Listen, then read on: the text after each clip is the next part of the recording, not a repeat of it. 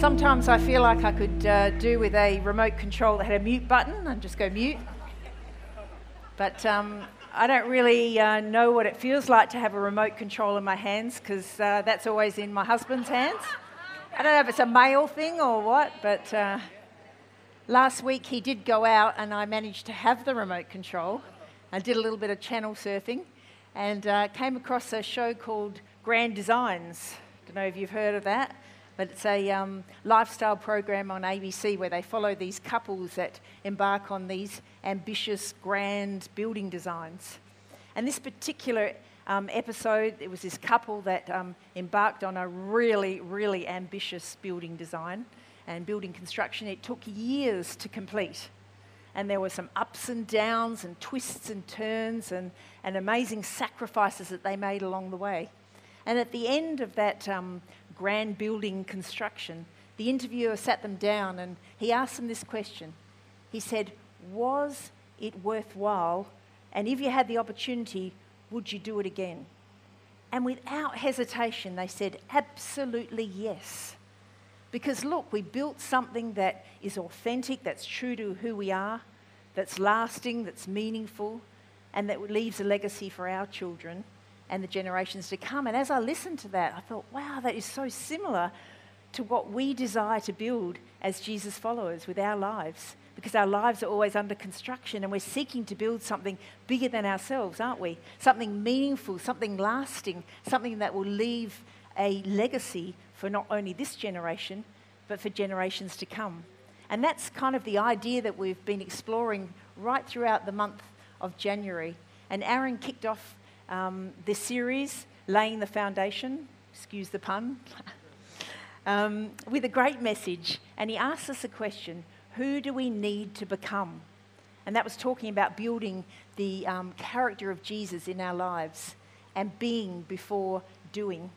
And then Michael followed it up with another great message, and he asked us the question, who is in control? Who is in control of our lives? Is God in control of our lives? And if he is, then that will change our perception, our perspective. And then Josh preached another great message last week, challenged us with another question. He said, what is in my control? What is in your control? And he talked about the blessings in boundaries. And then he gave us some homework. Now I can see you all squirming in your seats. He asked us to put some practical boundaries in place last week, 2 practical boundaries, in fact, that would help keep God in and help keep sin out. How did you go with that? Well, if you could leave your homework on the info desk as you leave, and we'll mark it during the week and we'll post the marks online, if that's okay with everybody. But we want to be doers of the word, don't we? Not just hearers only. We want to build it into our lives. So this week I kind of want to wrap up this series by looking at the idea that we are all made on purpose. So would you pray with me before we continue? Father God, we thank you that you are the grand designer. You are the master creator of our lives. And we just lay our hearts before you afresh this morning. We ask that you come and build something new in our lives so that we may leave this place more like Jesus this morning. In your precious name, amen. I want to start by asking you a question. What is your purpose? What is your purpose? Turn to the person next to you and say, what is your purpose? Now, it's a rhetorical question, so don't answer it now. But that question, what is your purpose, as I grew up in church, was bandied around almost as much as the question, how are you today? And the intensity in which it was asked almost made me nervous. What is your purpose? What is your calling? Are you chosen? Are we all chosen? What if I'm not chosen? What if I'm just ordinary? I want to change the world, but what if I fail? And they were the kind of the thoughts and the fears really that flooded my mind at the mere mention of the word purpose. Something which in theory was supposed to ignite my heart actually paralyzed my heart. And I guess along with that, when I heard the word purpose, I always thought that would have to involve some horrible sacrifice and some devastating suffering, and it would never, ever intersect with anything that I would enjoy. It would have to involve something that I really, really wouldn't like going to deepest, darkest Africa to be a missionary, or door-to-door evangelism, both of which scared me to the core. Now, looking back, obviously, I had a misunderstanding of the character and the nature of God in relation to purpose. And you might laugh, but I know that I'm not alone in this, because I've journeyed with enough people over the years and I've chatted with enough people around this topic to know that in different degrees, we've all struggled with this idea of purpose. Because I think sometimes as a church, we've been guilty of over-spiritualizing and over-complicating the whole concept of purpose and calling. And to the extent that it's kind of tied us up in knots rather than freed us to be all that God has for us. So my heart's desire, this is my true heart's desire, is by the end of this message that not one of us goes away with any hint or sense of condemnation or dread when it comes to your purpose and your calling, but rather a fresh energy and passion, a fire in your bones, and a freedom to release you into all that God has for you. Does that sound all right with you? Awesome. Because know this morning, if you hear nothing else, know this: each one of you is here on purpose. Purpose meaning being named by God and designed for meaningful living. Being named by God and designed for meaningful living. You are not random. You are not a mistake. You are not an anomaly. You are deliberate. You are on purpose. You are intentional. You have been made on purpose. Now, if you're expecting to hear a 7-step message on how to find your purpose this morning and how to walk in your purpose, then I want to apologize in advance, because I don't believe that there's a magical 7-step process to finding your purpose and walking in your purpose. Even though 7 is a holy number, I'll give you that. But I don't believe there's a 5 or a 6-step. There's no cookie-cut way to living your life and fulfilling your purpose, because we are each designed uniquely, individually, to live our lives in such a way that they express the love of God through the unique gifts and the unique skills, the unique abilities, and even the unique perception of the world that each one of us has. You don't have to sacrifice your unique self in order to let the love of Jesus shine through your life. Some of you need to hear that this morning. You don't need to sacrifice your unique self in order to let the love of Jesus shine through your life. You know, sometimes we kind of have this warped idea that we have to become like someone else in order to really find our purpose, or in order to be really used by God. You know, if only I was like Mary. Mary just has this magnificent voice, and she's so creative. If I was like Mary, I could really be used by God. Or if only I was like Joe. I mean, Joe can just speak so eloquently, and he knows his Bible so well. If I was like Joe, then I could be used by God. Well, guess what? Unless you're Mary or Joe this morning, you're not Mary and you're not Joe. You're you. And God intentionally designed you to be you this morning. He needs your unique piece of the puzzle to fulfill his purposes on earth. Do you know how frustrating it is to do a 300-piece jigsaw puzzle? Actually, I don't know how it is, because I've got this slight kind of dyslexia when it comes to puzzles, because I can't even do those giant 20-piece floor puzzles. I gave one to my grandson for Christmas, and he said, "Come on, Nanny, come and help me do it." And I was like, secretly, I said, "Oh no, I watch you, because you're so clever at this." Seriously, I just can't do them. But for all of you that can do jigsaw puzzles, how frustrating when you start to create this picture and you get to piece 298 and you put it on, you're forming this beautiful picture, 299, and then you reach for the number 300. It's not there. It's missing. How frustrating, because the picture is not complete. See, while we're so busy projecting ourselves into someone else's story, we fail to see the purpose that God has uniquely designed for us to walk in. You are a priceless, imperative piece of God's puzzle to complete the picture that He has for all humanity. Listen to what Psalm 139 says about you. This is speaking to you this morning. Oh yes, you shaped me first inside, then out. You formed me in my mother's womb. I thank you, high God, you're breathtaking. Body and soul, I am marvelously made. I worship in adoration. What a creation. You know me inside and out. You know every bone in my body. You know exactly how I was made, bit by bit. How I was sculpted from nothing into something. Like an open book, you watched me grow from conception to birth. All the stages of my life were spread out before you. The days of my life all prepared before I'd even lived one day.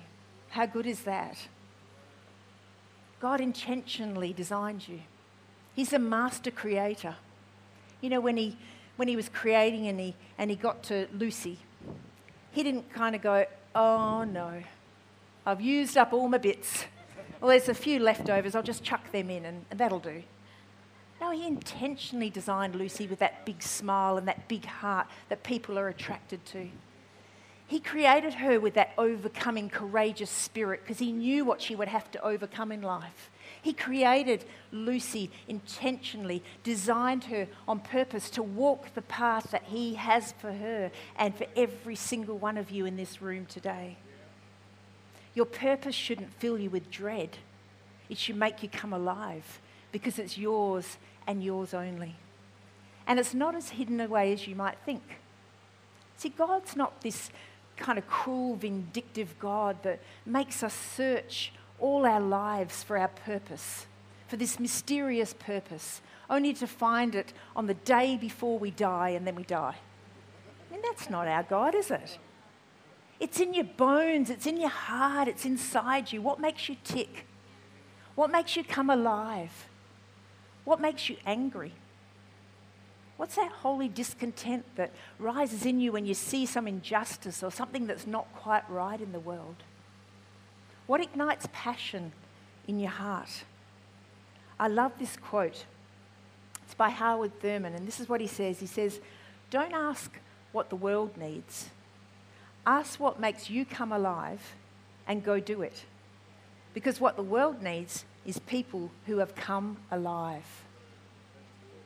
Now, you might be sitting there and thinking, well, I'm just not good enough for God to use.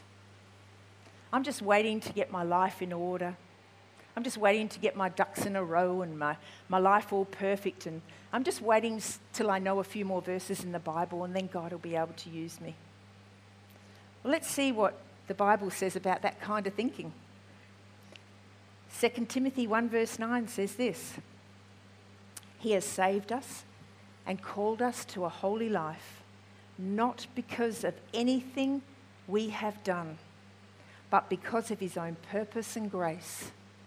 This grace was given us in Christ Jesus before the beginning of time. I think that was a God word that God gave Josh during the worship. God doesn't call you because you are strong. He doesn't call you because you're eloquent. He doesn't call you because you're good looking. He doesn't call you because you come from a really good family background, though in Josh's case that could be true. The only prerequisite for purpose is that you are loved by God. And guess what? We're all loved by God here this morning, so we all qualify for purpose. It's never been a question of, do you deserve this? Purpose is a gift. So take it, embrace it, and steward it well. Because the outworking or the evidence of purpose is always love. It's always love. When Jesus was on earth and a group of Pharisees came to him and they said, they were trying to trip him up, and they said, what is the number one most important commandment in all of the laws, in all of the books of the prophets, what's number one? And Jesus replied, love the Lord your God with all your heart and all your soul and all your mind, and alongside that, love others as yourself. It's kind of a hint as to what our purpose is, isn't it? It's kind of a hint as to why we exist. I love the way the Message version puts it. It says, these two commands are pegs. Everything hangs on them. Your purpose hangs on the peg of love. Love God and love others. So you know that however you walk out this call, however you walk out this purpose that God's given you, it should result in love all around. So what has been entrusted to you? What are the gifts? What are the abilities? What are the talents? What are the treasures that have been entrusted to you personally? Are you using them to love God and love others? Who are the people that God has entrusted to you? Not on accident, but on purpose. That's placed in your sphere of influence, in your world, in your community. Are you using the gifts and the abilities and the treasures that God has given you to love those people well? It's a holy purpose.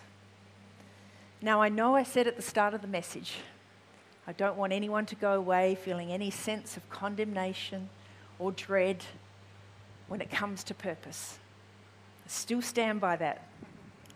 But when you start to kind of feel that freedom and that kind of excitement about being able to walk in your purpose, to love of God, to love others, it doesn't mean that life from that moment onwards is going to be all rainbows and roses.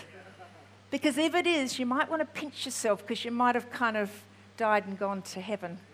But at last I checked, we're all alive here and we're still on earth. And like the participants in that show, Grand Designs, when you build something, it takes sacrifice, it takes discipline, it takes hanging in there when things don't always work out the way that we thought they would or they should. And as Jesus followers, it takes daily surrender to a loving God. But this is what that loving God promises, that he'll work all things together for good. There's a guy in the Old Testament. You may or you may not have heard of him. His name's Jeremiah. The Bible tells us that Jeremiah's purpose, his call, was set aside even before he was in his mother's womb. God said, you're going to be a prophet, which just means you're going to be a voice piece to the people.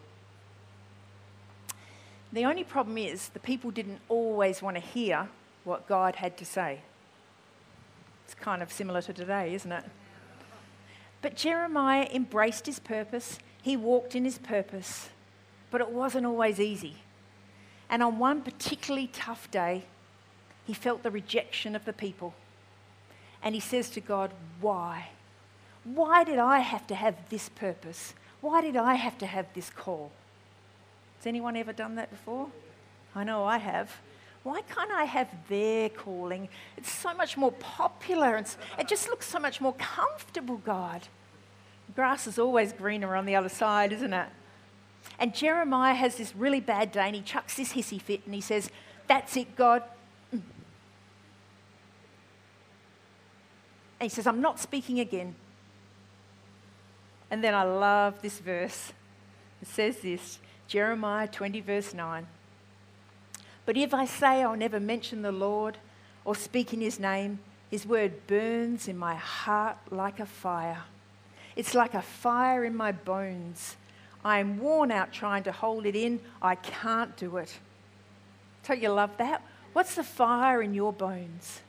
What's inside of you that you just can't hold back? Follow the fire. Pray and seek God.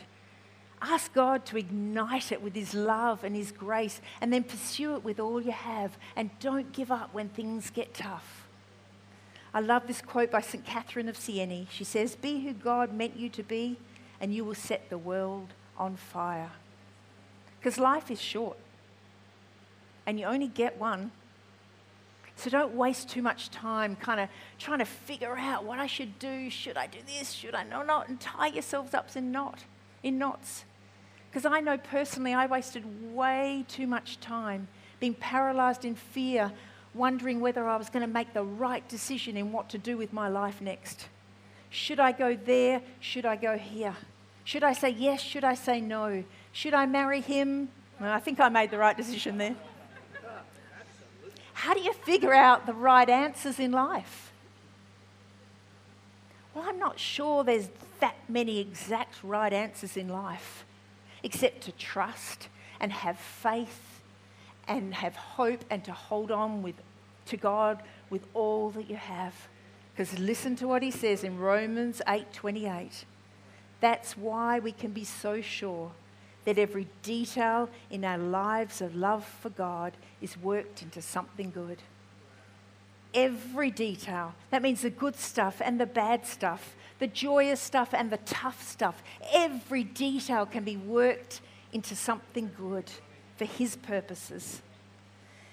So you can sit around for a lifetime waiting for that audible voice from heaven saying, go hither. Or you can wait for that finger to come out on the wall and draw the little map pointing as to where you need to go. Or you can actually just step out in faith and keep hoping and believing that what God has placed inside of you will somehow, some way, through different seasons in life, in connection with different people, will be used to traffic the hope of God into a starved world. 1 Peter chapter 2, verse 9 says this, but you are God's chosen treasure. Remember right at the start, we said purpose, meaning being named by God. Well, this is God naming you here right now. But you are God's chosen treasure, priests who are kings, a spiritual nation set apart as God's devoted one. He called you out of darkness to experience his marvelous light, and now he claims you as his very own. And here's the meaningful living bit. He did this so that you would broadcast his glorious wonders throughout the world. That's his plan and purpose, to use you to restore and to redeem, to build, to make whole, to open blind eyes, to unblock deaf ears, to awaken hearts to his love. You know, all last year we referred to the catch cry, this is big, about having that big faith attitude in every moment, in every circumstance in life. And then we talked about falling in love with the process, not the product. And purpose is the same. Purpose is not something that you just attain. It's like, I finally found my purpose, and it's like a trophy that you shine up and it goes straight to the trophy room. No, it's a process, and it's unfolding all of your life. You don't retire from purpose when you get to 80. Your purpose continues all your life. You don't have to wait till you're 21 to find your purpose. Your purpose starts and finishes right at the end of your life. There's always purpose unfolding. So what is the next step in your purpose? What's the next step in the process? What's the next step in that building that's under construction, building something bigger than yourself? Maybe it's making that phone call to enroll in that course that you've been really thinking about and you know that God's been prompting you to do. Maybe it's just making intentional time this week to sit with your journal and your Bible open and just talk to God about your future. Maybe it's making yourself accountable to somebody trusted in your world and chatting to them about your future. Maybe it's signing up to serve in an Eastlake serving team. Because serving is where our gifts and our talents and our abilities are developed. And what better place than in the house of God? Because we're building something here, church. We're building something. And it's more than a church. It's a movement of people, undivided by culture or preference, united in our belief in Jesus Christ. Because it's our vision here at Eastlake, that we would be a movement of people that put aside our personal preferences, put aside our culture, and pick up a sword and a hammer. Pick up those abilities, pick up those gifts, pick up those things that God has divinely woven into each one of us, and fight the good fight to bring hope to all humanity, because we love God and God loves us. And He's changed our world so much that we just can't help but tell others. Because we are Jesus followers, we are hope traffickers, and we are your local church. Would you stand with me this morning? We're going to sing, we're going to see a victory. And I really believe that each one of us, if we take up our sword and our hammer, if we take up those gifts and those passions and our purpose, we will see a victory. We'll see a victory in our own lives. We'll see a victory in this church. And we'll see a victory in our community and our world. So let's sing this. Sing it like you believe it this morning, church.